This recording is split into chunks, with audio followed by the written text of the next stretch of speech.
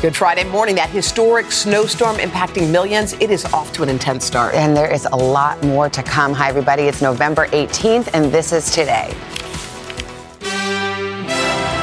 Here it snows, feet of it already piling up in some areas. States of emergency from Michigan to New York. Businesses and schools closed, and officials urging people to stay indoors.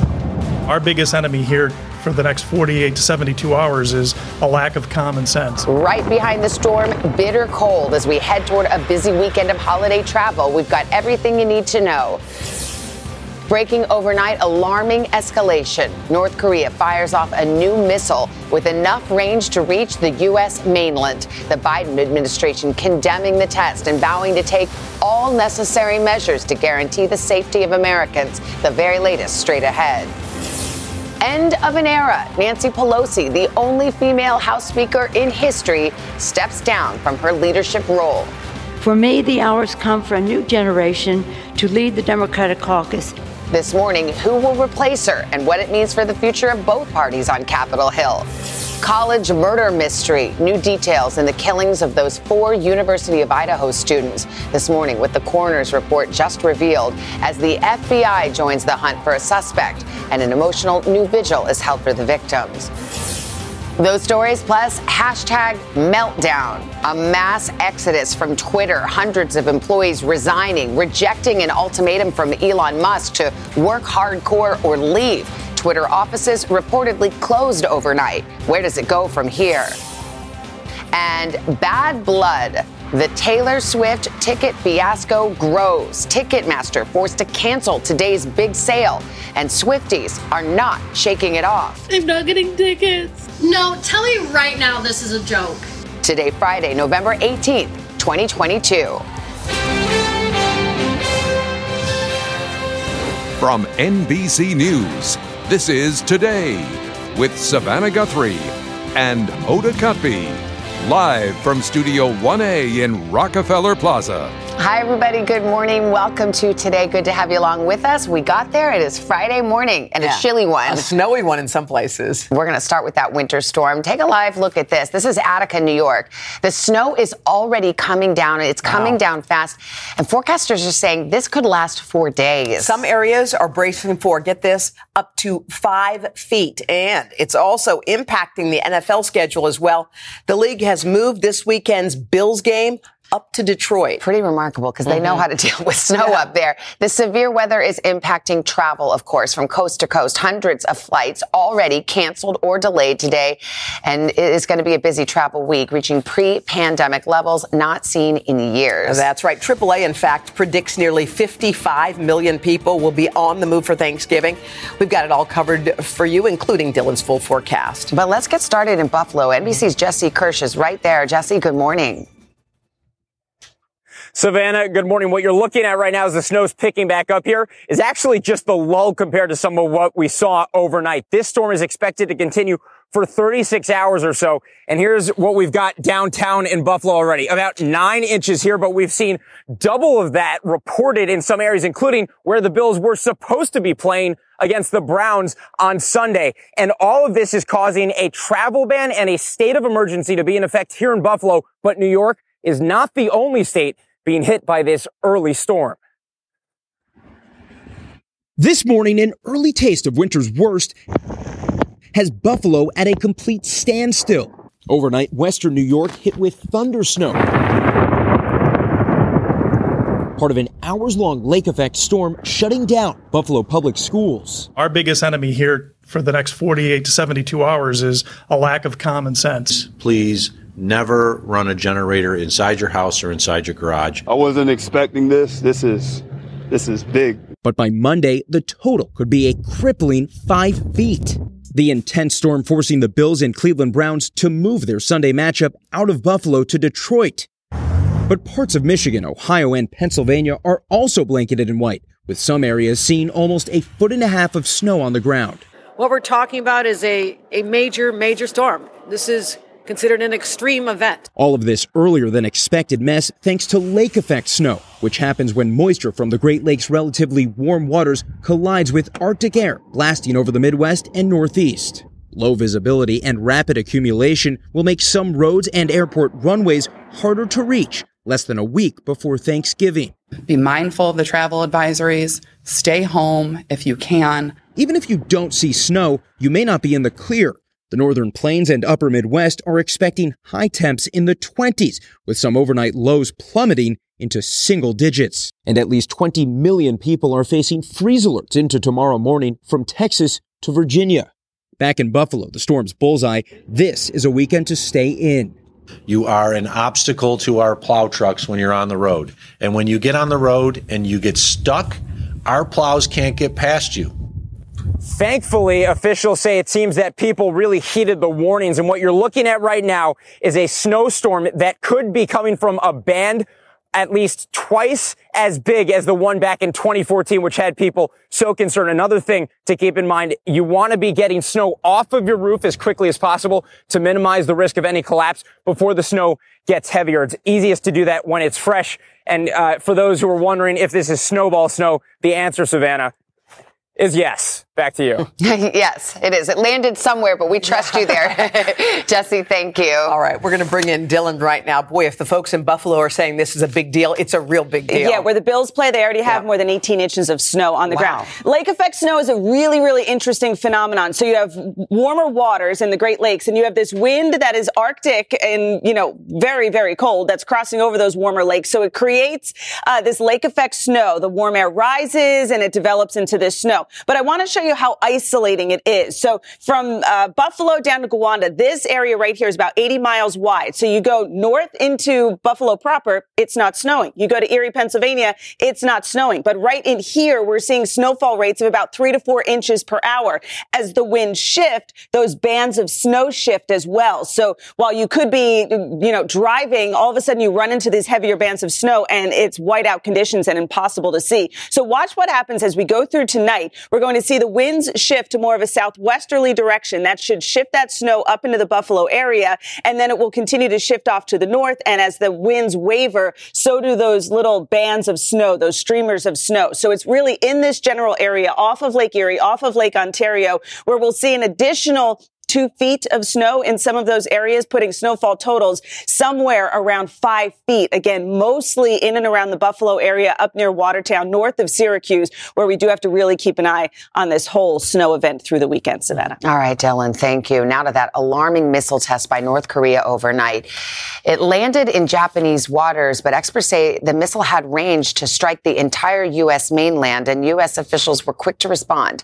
NBC's Janice Mackey-Frere is in Beijing with the very latest on this. Janice, good morning. Savannah, good morning. It appears to be one of North Korea's most powerful missiles yet, an intercontinental ballistic missile, or ICBM, that flew 620 miles toward Japan at a high speed and a lofted trajectory, meaning it was fired up instead of out, deliberately to avoid overflying neighboring countries. Now, officials say, judging by the flight data they're analyzing, this ICBM may have the range to strike anywhere in the United States, and that's setting off alarm bells here. After the launch, the U.S. and South Korea conducting Air Force firing drills, as well the U.S. doing a joint military drill with Japan. Leaders at the APEC summit in Thailand held an emergency meeting with Vice President Kamala Harris calling the launch a brazen violation of UN resolutions and urging North Korea to stop, quote, unlawful and destabilizing acts. Now, President Biden also raised North Korea in his G20 meeting with China's President Xi Jinping, because China, along with Russia, has until now blocked any moves to sanction North Korea at the UN Security Council. Just yesterday, North Korea's foreign minister had warned of fierce military responses if the U.S. continues to boost its security presence in the region. So all of this tension is building, again raising the threat of a nuclear test by Kim Jong-un. There are no diplomatic channels that are open right now, and it seems North Korea isn't interested in talking. Savannah? All right. Janice Mackey-Frere with this breaking news. Thank you. Let's turn now to the fallout from the midterms. Republicans taking back control of the House, and a major shift is happening in Washington and inside the Democratic Party. Speaker Nancy Pelosi announcing she will step down as the Democratic leader in the House. NBC's Ryan Nobles joins us with the latest on this. Hey, Ryan, good morning. Good morning, Hoda. Nancy Pelosi's reign over the House Democratic caucus was legendary. As the first female speaker, she went toe-to-toe with some of the most powerful men in the world and rarely backed down, making her a hero in her party and enemy number one for Republicans. House Speaker Nancy Pelosi passing the torch on Capitol Hill. For me, the hours come for a new generation to lead the Democratic caucus that I so deeply respect. Pelosi was the first and only female Speaker of the House. When I first came to the floor at 6 years old, never would I have thought that someday I would go from homemaker to House Speaker. An icon to Democrats and a villain to Republicans, Pelosi was a polarizing figure who spent 2 decades as the House Democratic leader, and many Republicans are happy to see her go. One-party Democrat rule in Washington is finished. We have fired Nancy Pelosi. She took the Speaker's gavel for the first time in 2007, and in her farewell address paid homage to the presidents she worked with. I have enjoyed working with 3 presidents. She notably left one out. Donald Trump, who she clashed with, pointing him down during a cabinet meeting, sauntering out of the West Wing in sunglasses, and tearing up a copy of his State of the Union from the dais in the House chamber. Her move comes just weeks after her husband Paul was assaulted inside their San Francisco home. Pelosi thanking the audience for their support in the aftermath. Her exit opens the door for a new crop of leaders. Chief among them, New York's Hakeem Jeffries, who's the favorite to take over as Democratic leader. Jeffries would be the first black leader of either party in Congress and will face a Republican majority ready to take direct aim at the Biden White House. This is an investigation of Joe Biden, the President of the United States. All this while Pelosi takes on an emeritus role, still serving in Congress, guiding her successors. The Speaker reflecting on her historic career in 2019 with Savannah. You probably are the most powerful woman in government. In the United States, you know. Yes. That's true. Do you think about that as a personal accomplishment? No, I think of it as a responsibility. And House Democrats will pick their new leadership team November 30th. Now, this job will be difficult because the margins in the new Congress will be so tight, they will not be able to lose a single vote. Keeping Democrats together will be a priority. And that, of course, was Nancy Pelosi's specialty. Hoda? All right. Ryan Nobles for us there in D.C. Ryan, thank you. Got breaking news this morning from Ukraine. Russian forces launched a new series of airstrikes. They're coming as the harsh Ukrainian winter sets in. And this morning, some 10 million people there are without power. NBC's chief foreign correspondent Richard Engel is in Kherson for us this morning. Richard, good morning. Good morning, Savannah. Russia renewed its attacks on Ukraine's power grid just as temperatures here, like in the United States, are setting in and freezing. Russia is apparently trying to freeze Ukraine into submission and pounded infrastructure again overnight. For the last 3 days, Ukrainian officials say Russia has carried out some 200 missile strikes. President Zelensky this morning says 10 million people, about a quarter of the population, are without power. But that's not the only damage being done. Ukrainian troops recaptured Kherson this month, ending Russia's 8-month occupation. Alina Dovtsenko is the director of the city's Fine Art Museum. She just returned and greets her staff. She braces herself to go inside. With her are Ukrainian prosecutors. Most of the art had been in storage in the basement. That's where they focused their search. The prosecutors break through doors and find just frames. The Russians looted the museum. And here is the vault where many of the more important paintings were kept. The Russians did leave some paintings behind. In fact, they didn't seem very interested in Soviet-era artwork. Lenin didn't go with them. But over here, it's just rack after rack, all of these empty vaults. They've been full of paintings. It's all gone. Dotsenko has been the museum director for 35 years. What is it like for you to see these empty spaces? I was gathering this collection all my life, she says. She tries to keep her composure. She doesn't want to cry on camera. Do you know how many pieces were looted from here? We thought it was around 10,000, but now with what I and my staff are seeing, it looks like more, she says. Before Russia's invasion, the museum had one of the richest collections in Ukraine, with works from painters from all across Europe. What are we talking about in terms of value? Hundreds of millions of dollars, she says. Museum staff say the Russians stole the paintings just weeks before pulling out. Ukrainian partisans, working in secret under the occupation, captured this photograph that appears to show the Russians loading art onto a truck. The images were verified by museum staff. The director believes she's tracked down some of the paintings to a Russian-run museum in the city of Simferopol, and she compared the theft to the Nazis' looting of art during World War II.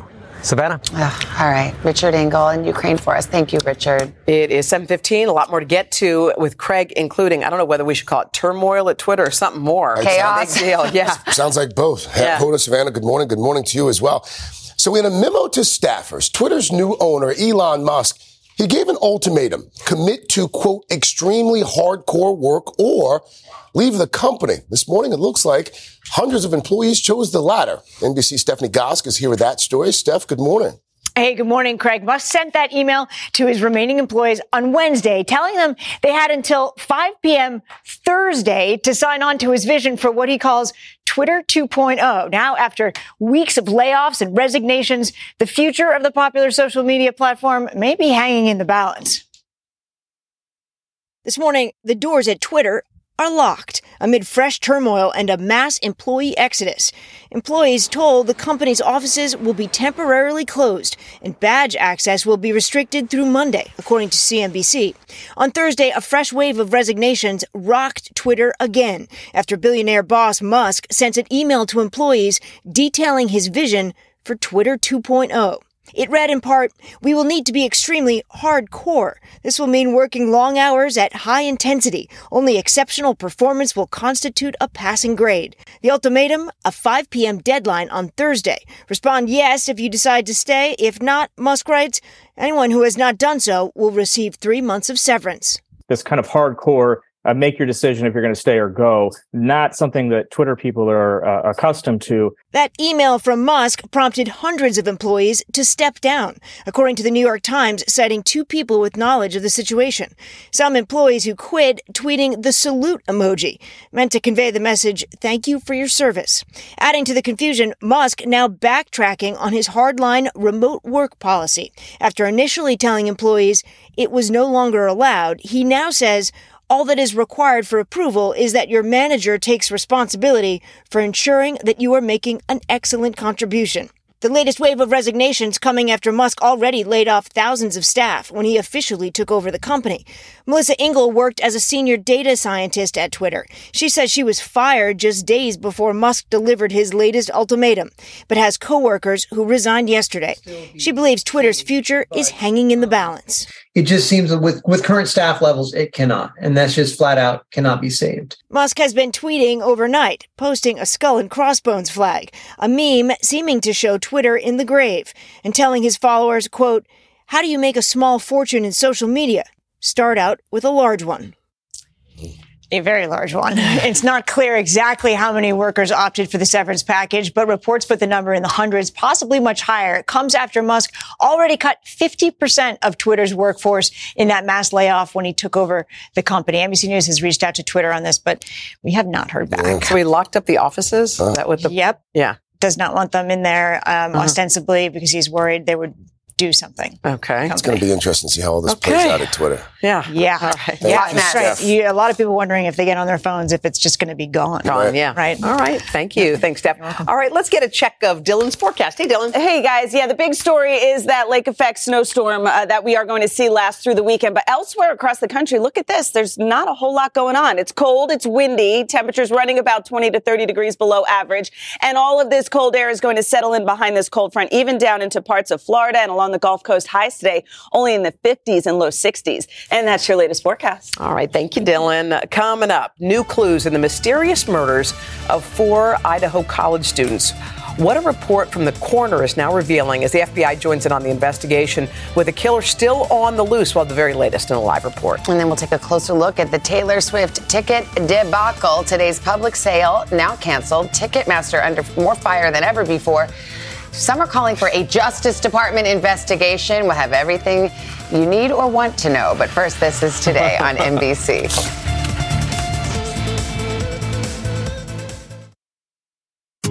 Hi, everyone. I'm Jenna Bush Hager from Today with Hoda and Jenna and the Read with Jenna book club. There's nothing I love more than sharing my favorite reads with all of you, except maybe talking to the exceptional authors behind these stories. And that's what I'll be doing on my podcast, Read with Jenna. I'll be introducing you to some of my favorite writers. These conversations will leave you feeling inspired and entertained. To start listening, just search Read with Jenna wherever you get your podcasts.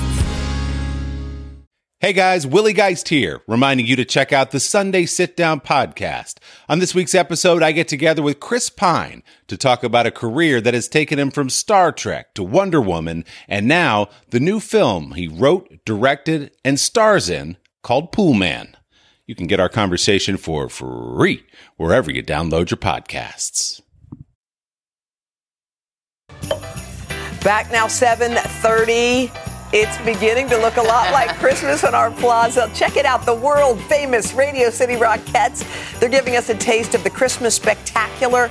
Tonight is the grand opening. Wow. It's got to be in the 30s or 40s, and they're out there like that. Every Good year. for them. I feel like every year the Rockettes come for the preview. It's like 30 degrees. Yeah, but they it's need such like a a great sequin show. snowsuit or something for these Today Show appearances, but we so appreciate it. Really gets us in the mood. We'll get out there in a minute. Let's get to your headlines here at 7:30. Disgraced Theranos founder Elizabeth Holmes will learn her fate today. A sentencing hearing is scheduled for later this morning in San Jose, California. In January, she was convicted on 4 counts of investor fraud and conspiracy. The prosecution is asking for a 15-year prison sentence. Prosecutors also want Holmes to pay her fraud victims $804 million in restitution. The man suspected of killing 10 black people at a Buffalo grocery store back in May plans to plead guilty to all state charges against him. That's according to an attorney representing the victims' families. 19-year-old Peyton Gendron is scheduled to appear in court on Monday. Back in June, he was indicted on a list of charges, including domestic terrorism motivated by hate and 10 counts of first-degree murder.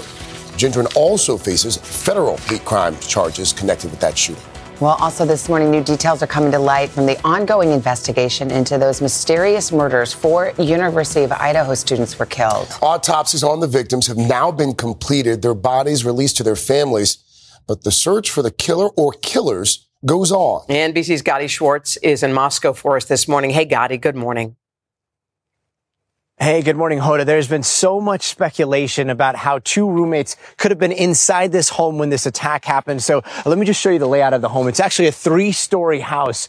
You've got 2 bedrooms on the top floor, 2 bedrooms in the middle, and then 2 bedrooms on the bottom floor. And that's where you have the front door. On the second level, that's where you have the back door. That's where investigators have been spending a lot of their time. But so far, investigators haven't even said whether the roommates were awake when these attacks happened and have offered no explanation as to why it took up to 8 hours for 911 to be called.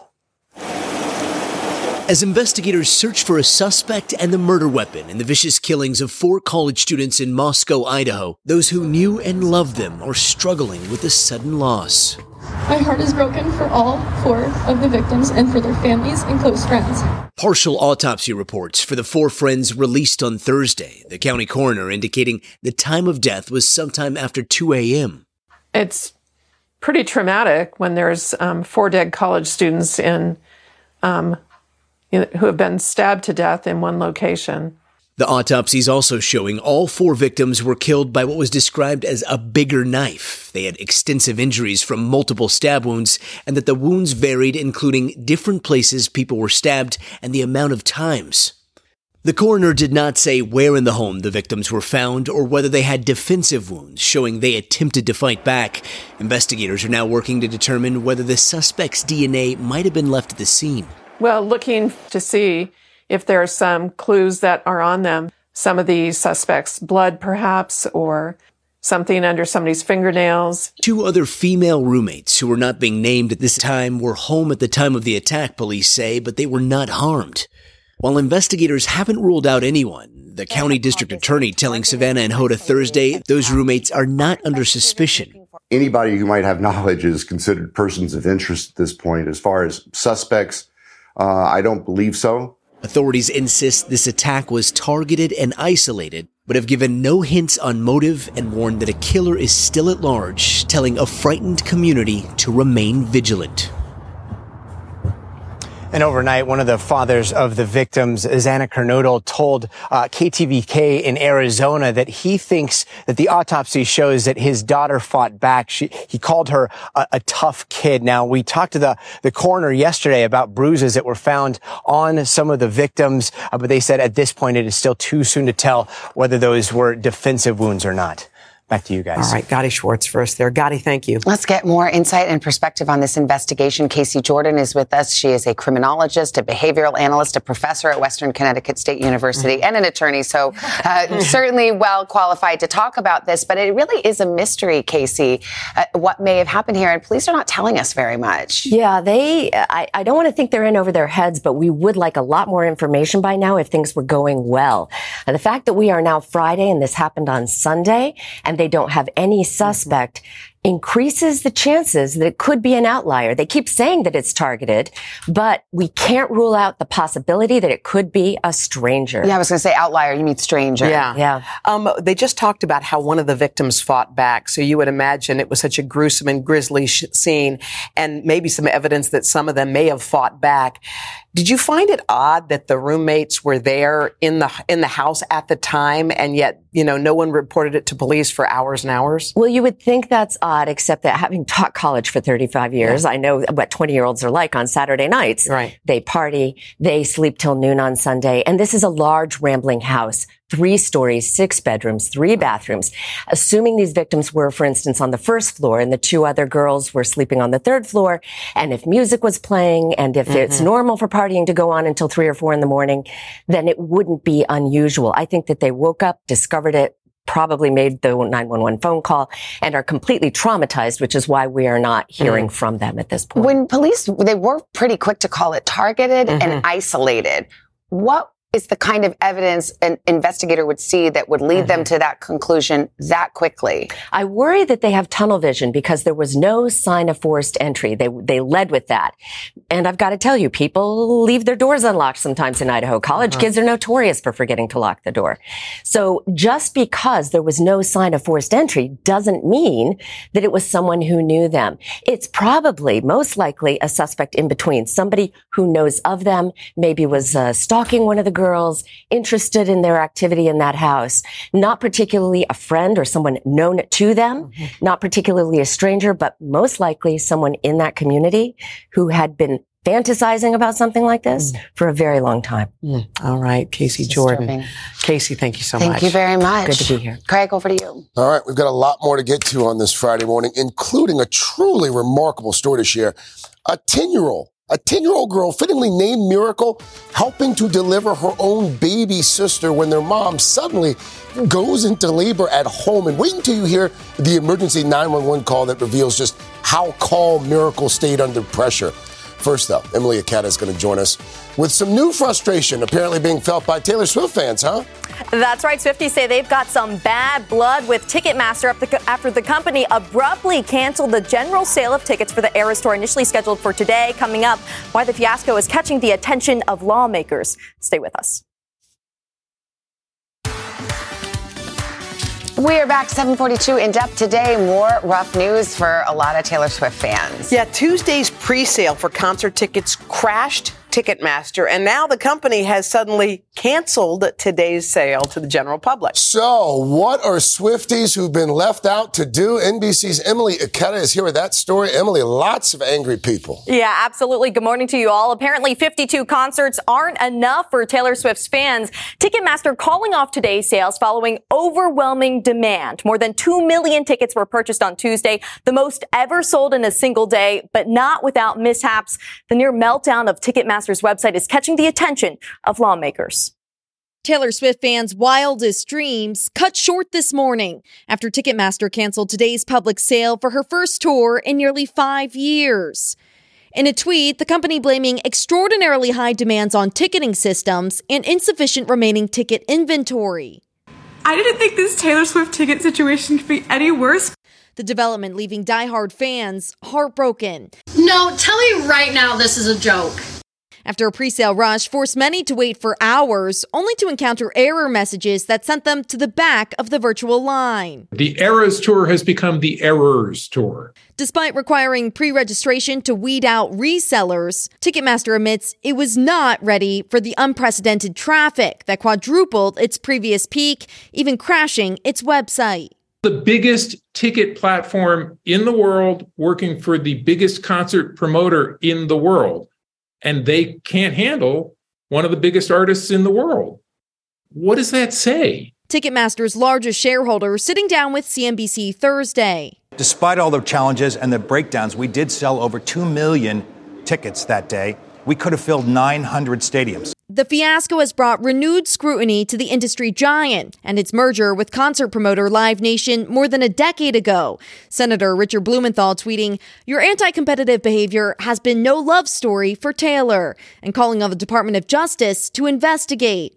Tennessee's Attorney General also vowing to look into the meltdown. There's an incentive there for the company to profit twice off the sales of these tickets. And I'm not saying it happened, but we're going to make absolutely sure it didn't. In recent months, live music has roared back to life with a 37% increase in concert tickets compared to pre-pandemic shows. Breaking Billboard and Spotify records, few artists come close to Taylor Swift's out-of-this-world reach. Even astronaut Scott Kelly tweeting his frustration, "Swifties, rise up in protest." There's no one better positioned to force this kind of change than Taylor Swift. Taylor Swift has already increased tour dates once, and some fans are hoping she'll do it again after yesterday's abrupt announcement from Ticketmaster. The pop star has yet to make a public comment, but one thing is for sure, Swifties are going to have trouble shaking it off. So what you did there. Thanks, Emily. Thanks. All right, let's get our attention back to Dylan and the weather. Hey, good morning again, everybody. And we do have that potential for a massive snowstorm. We already have about 1.5 feet of snow in and around the Great Lakes, up to 5 feet of snow possible when all is said and done by Sunday. Elsewhere, though, things are nice and quiet, but bitterly cold. In fact, wind chills are down below zero in a lot of areas across the northern plains. Even the West Coast is pretty chilly, and the cold stretches all the way down to Florida, too. And that's your latest forecast. All right, Dylan, thank you, guys. Coming up next, we've got an update from Al. He has been under the weather. Everybody's missing him here in our studio and all around the country. So we're going to hear from him this morning right after this.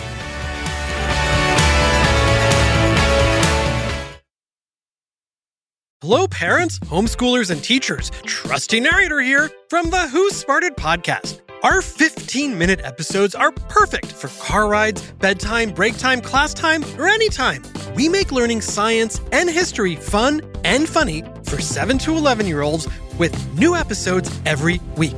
Look for Who Smarted on any podcast platform or at whosmarted.com. And teachers get a free subscription to our ad-free version by clicking educators at whosmarted.com. Alpha 19er, commence Wi-Fi device checklist. Laptops, on. TVs, streaming. Game console, consoling. Smart thermostat, set for cuddle time.